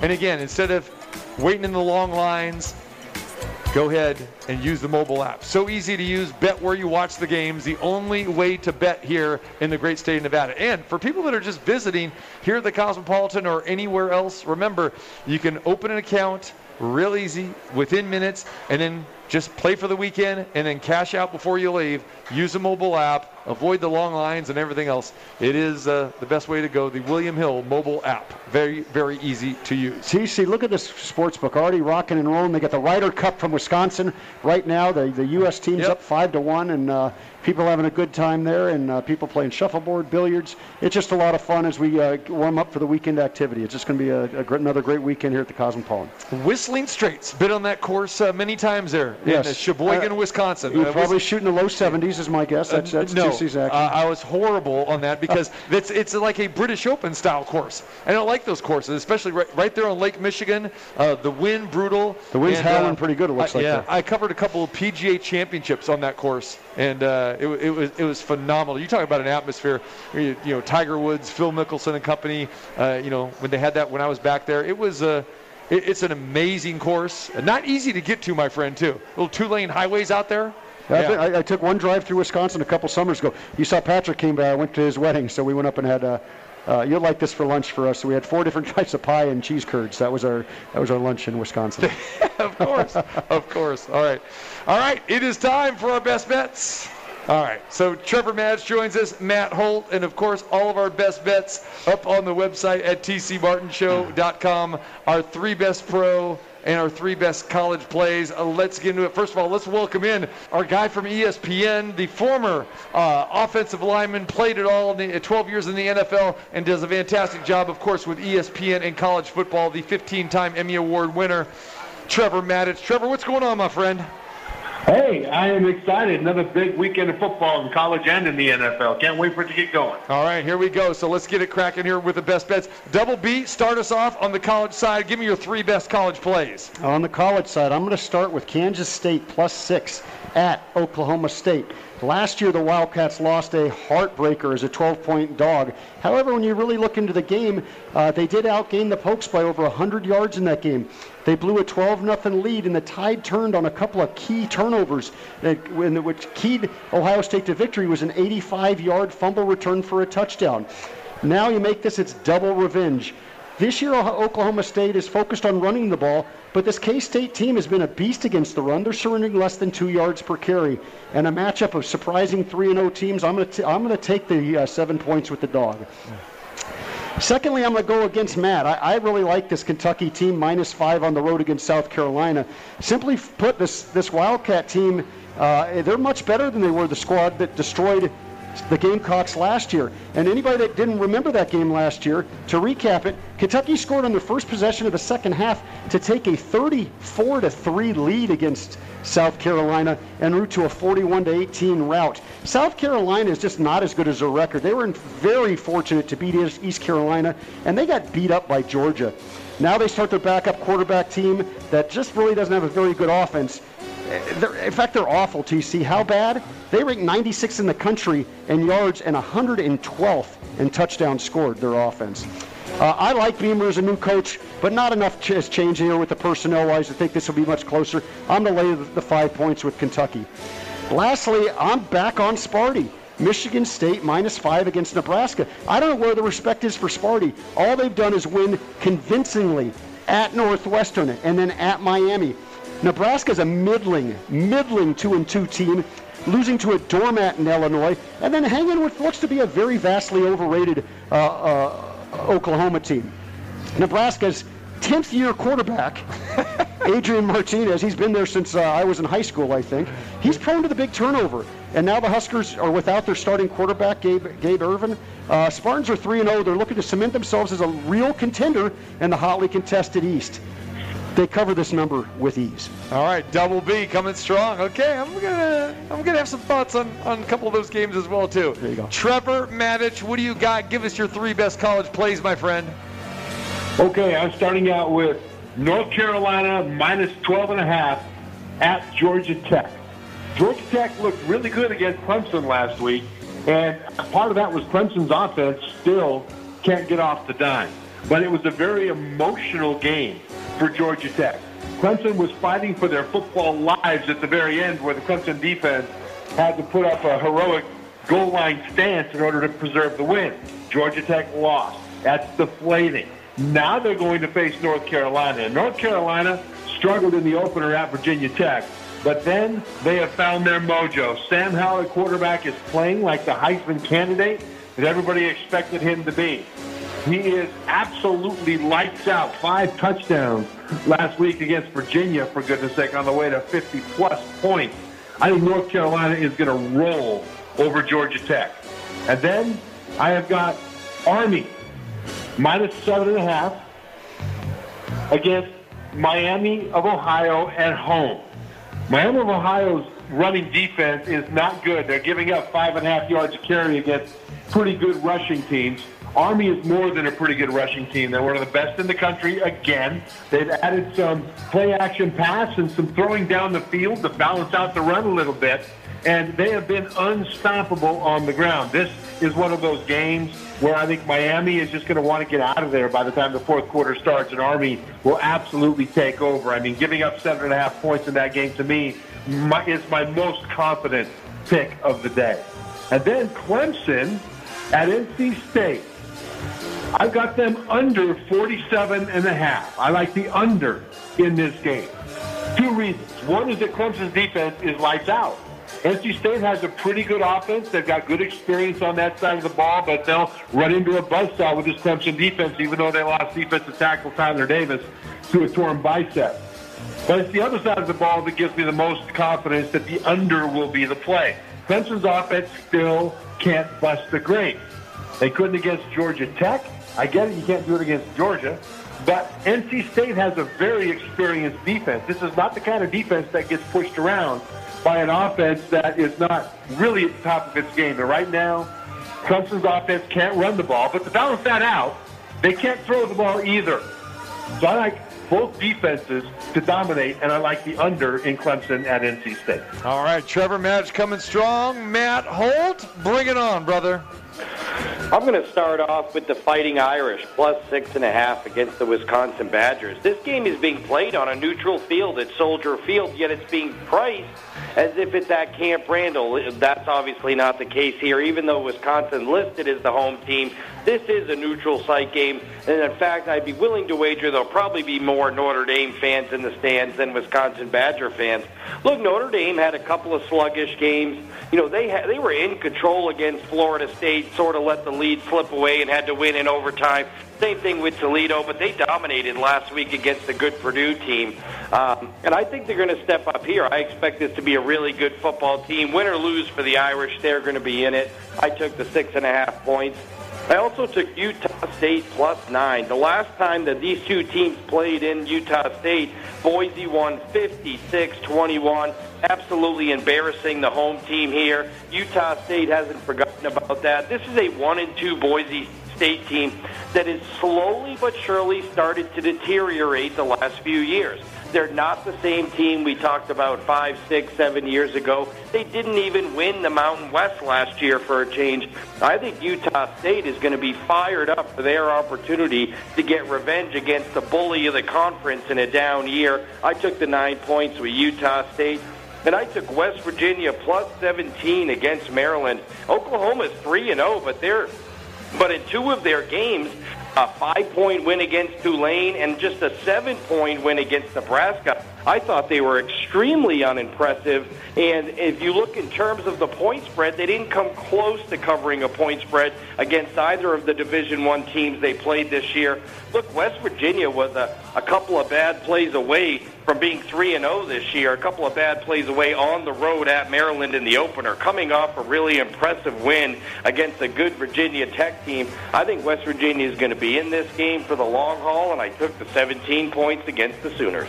All right, there he is, Matt Holt. All right, well, I'll take you to this. We're going to go to Jerry's World, Texas A&M and Arkansas. Arkansas has gotten a lot of love after beating Texas a couple weeks ago, but they aren't facing the Texas this week. No, A&M is a different beast and a different animal altogether, especially on the defensive side of the ball. These guys have met 9 times since joining the SEC. Do you know what their record is, Double B? What's the record? A&M is 9-0. That's right. Last meeting, 42-31. A little bit deceiving because it was 42-17 until Texas got a couple garbage, Arkansas got a couple garbage touchdowns at the end of that game. A&M, I love their defense. Offense isn't bad either. Solid running game with a solid 1-2 punch. And Isaiah Spiller and Devon Ajante. I like A&M in this spot. Oh, by the way, A&M has won 11 in a row very, very quietly. Take A&M laying 4.5 on a neutral field. I'm with you, man. I like Clemson in this game. Clemson against NC State. Clemson has not, looked good offensively, but their defense, phenomenal. Much different story in the defensive side of the ball. Clemson is the only defense in college football that hasn't allowed a touchdown. That's right. I can't see how NC State is going to be able to score here very much at all, and it definitely won't be on the ground because when NC State faced Mississippi State, they had a total of 34 yards running the football on 25 carries. If we do the math, Trevor Match, I believe that's a yard a carry. Barely that. And they lost 24-10, by the way. Yeah, Clemson has dominated this series, outscoring them in the last 2 games, 96-17, including 55-10 when they met 2 years ago in 2019. Clemson gets back to being Clemson. They get it right. Lay it with Clemson. And Double B, I'm with you, man. Michigan State and Nebraska, 2 totally different teams as far as confidence goes. Nebraska doesn't know who they are at this point in time. They played decent against OU, but that was a big rivalry game.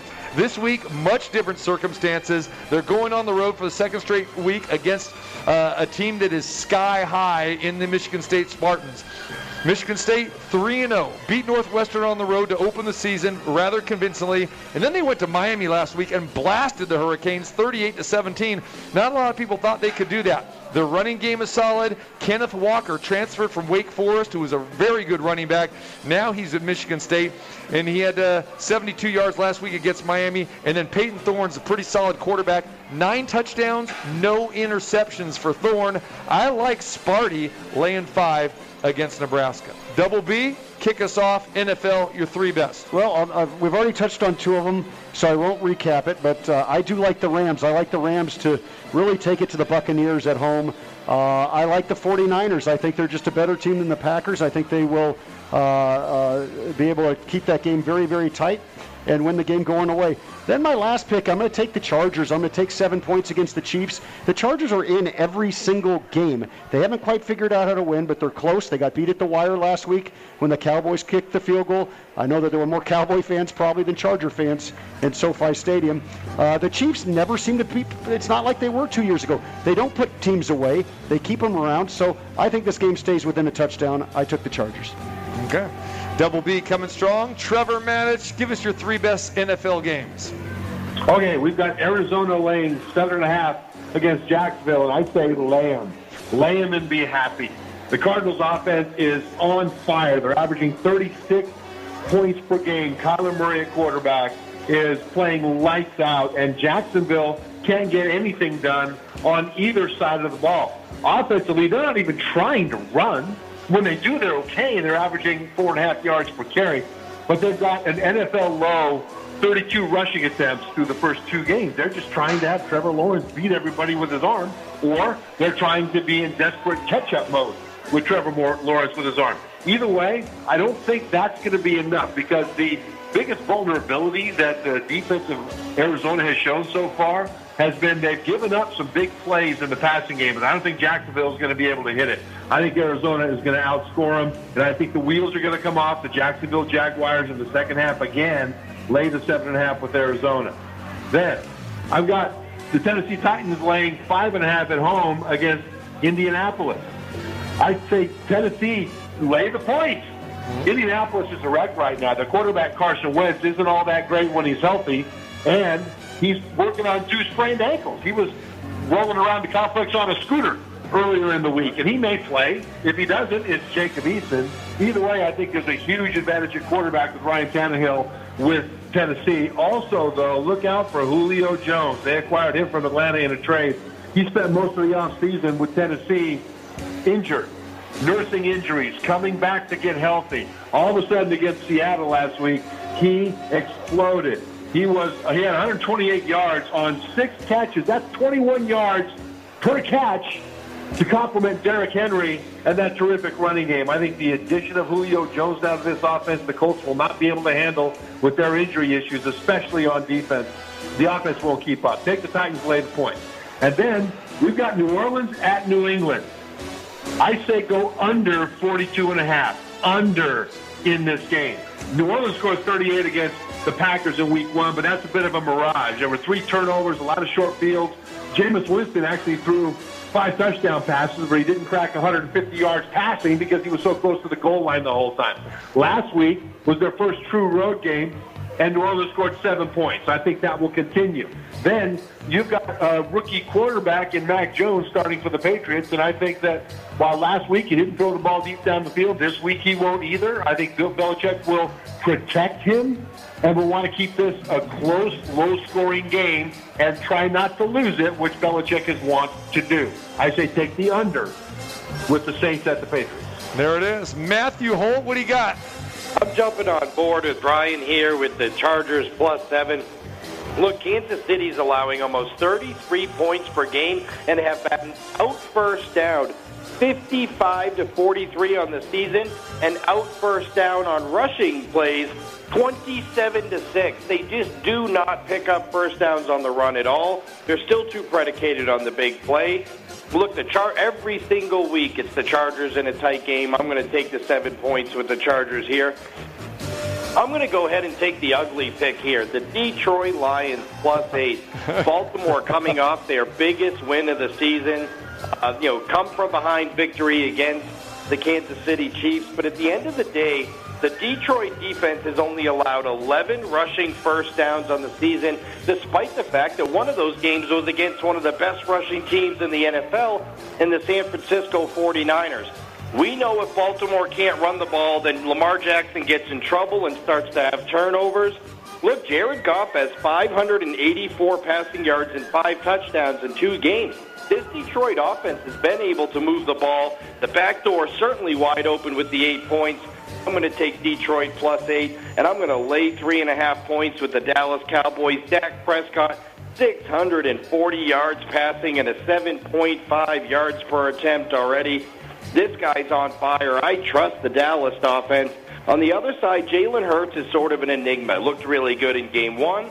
Last week against San Francisco, they only score 11 points at home. Jalen Hurts, 12 for 23 passing for less than 200 yards. I think we're going to see a lot of ups and downs with Jalen Hurts this season. Not sure if this is going to be one of those weeks or not, but I know that Dallas offense is one I could trust, and I'm laying 3.5 with the Cowboys. All right, I'm going to go one game with Trevor, one game with Matt here, and I love the Tennessee Titans too, Trevor.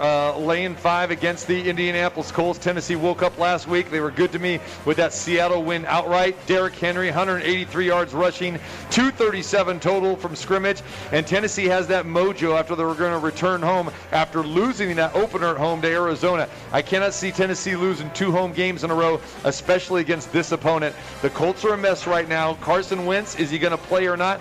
Hadn't practiced all week until today. 2 sprained ankles. That means if he can't go, it's Jacob Eason or Brett Hundley, and we know the story with those guys. But the story is Derrick Henry. He has crushed the Colts repeatedly. He rushed for over 100 yards in 3 straight games against the Colts, and he averages 172 from scrimmage in the last 6 meetings against the Colts. I love the Titans in this spot. I'm going to take the Rams against the Bucks. They met 2 years ago. Tampa won this game 55-40. Goff threw for 517 yards, but he turned it over 4 times.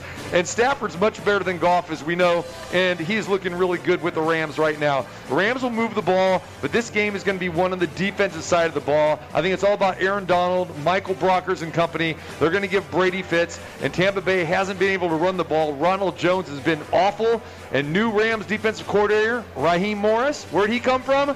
Former Tampa Bay coach, right?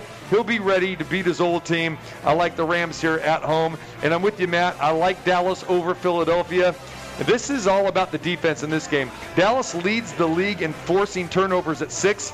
Philadelphia on the other side, they have yet to force a turnover all season. You know how much I love Jalen Hurts, but I like Philadelphia in this spot, laying 3.5.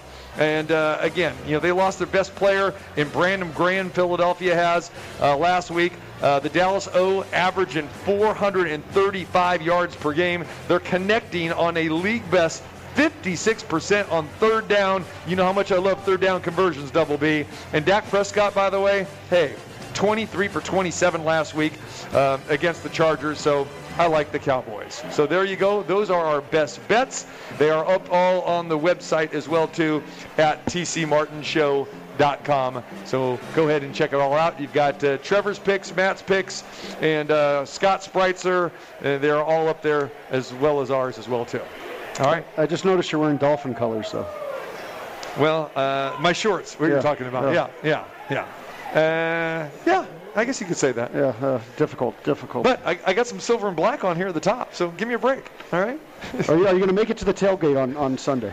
Absolutely. You invited me to the tailgate? I'm down for the tailgate. I can hardly wait. Are you kidding? Charlie cooking it up? Of course. Silver and black Charlie? Yes. I can hardly wait. No doubt about it. All right, Trevor Maddich, we appreciate you, brother. Check Trevor out. He'll be on the radio all day tomorrow nationally on ESPN, following all the college games. We appreciate you, my man. And Matt, we appreciate you, of course, as well, too. Their picks up on the website. Appreciate you guys mightily.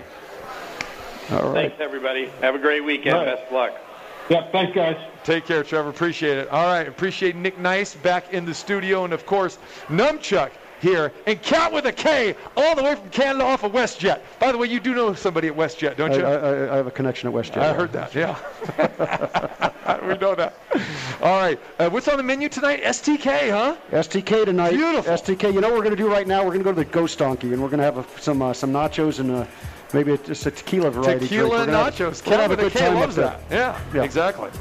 First time I've seen Kat with a K is her other side, her better half here. Very Chad's nice. here. He's a big football fan. He's excited to go to the Raiders, and he's doing the doubleheader, going to the Knights preseason game as well. You got to love it, man. You got to love it. All right, Double B, have yourself a good one. I will see you Sunday. You donned. I'll be in my media neutral gear. I'm sorry. You'll be in your silver and black, but I'll be hungry. Tell Charlie I'm coming hungry. I'm wearing the Ghost. Chad's wearing Bo Jackson. We're ready to go. You got to love it. Ghost to the post. Yeah, that's right. You got to love it. All right, you miss any part of the show, go to the website, stream us live Monday through Friday from 2 to 4 p.m., and check out the best bets, our interview with Andrea Kramer, HBO Real Sports, her profile about Mark Davis and the Raiders, great stuff that aired this past week on HBO. Listen to our conversation with Andrea. It's on the website. It's all there, tcmartinshow.com. Have yourself a great weekend, and we're back at it again Monday at 2 o'clock. Enjoy your football.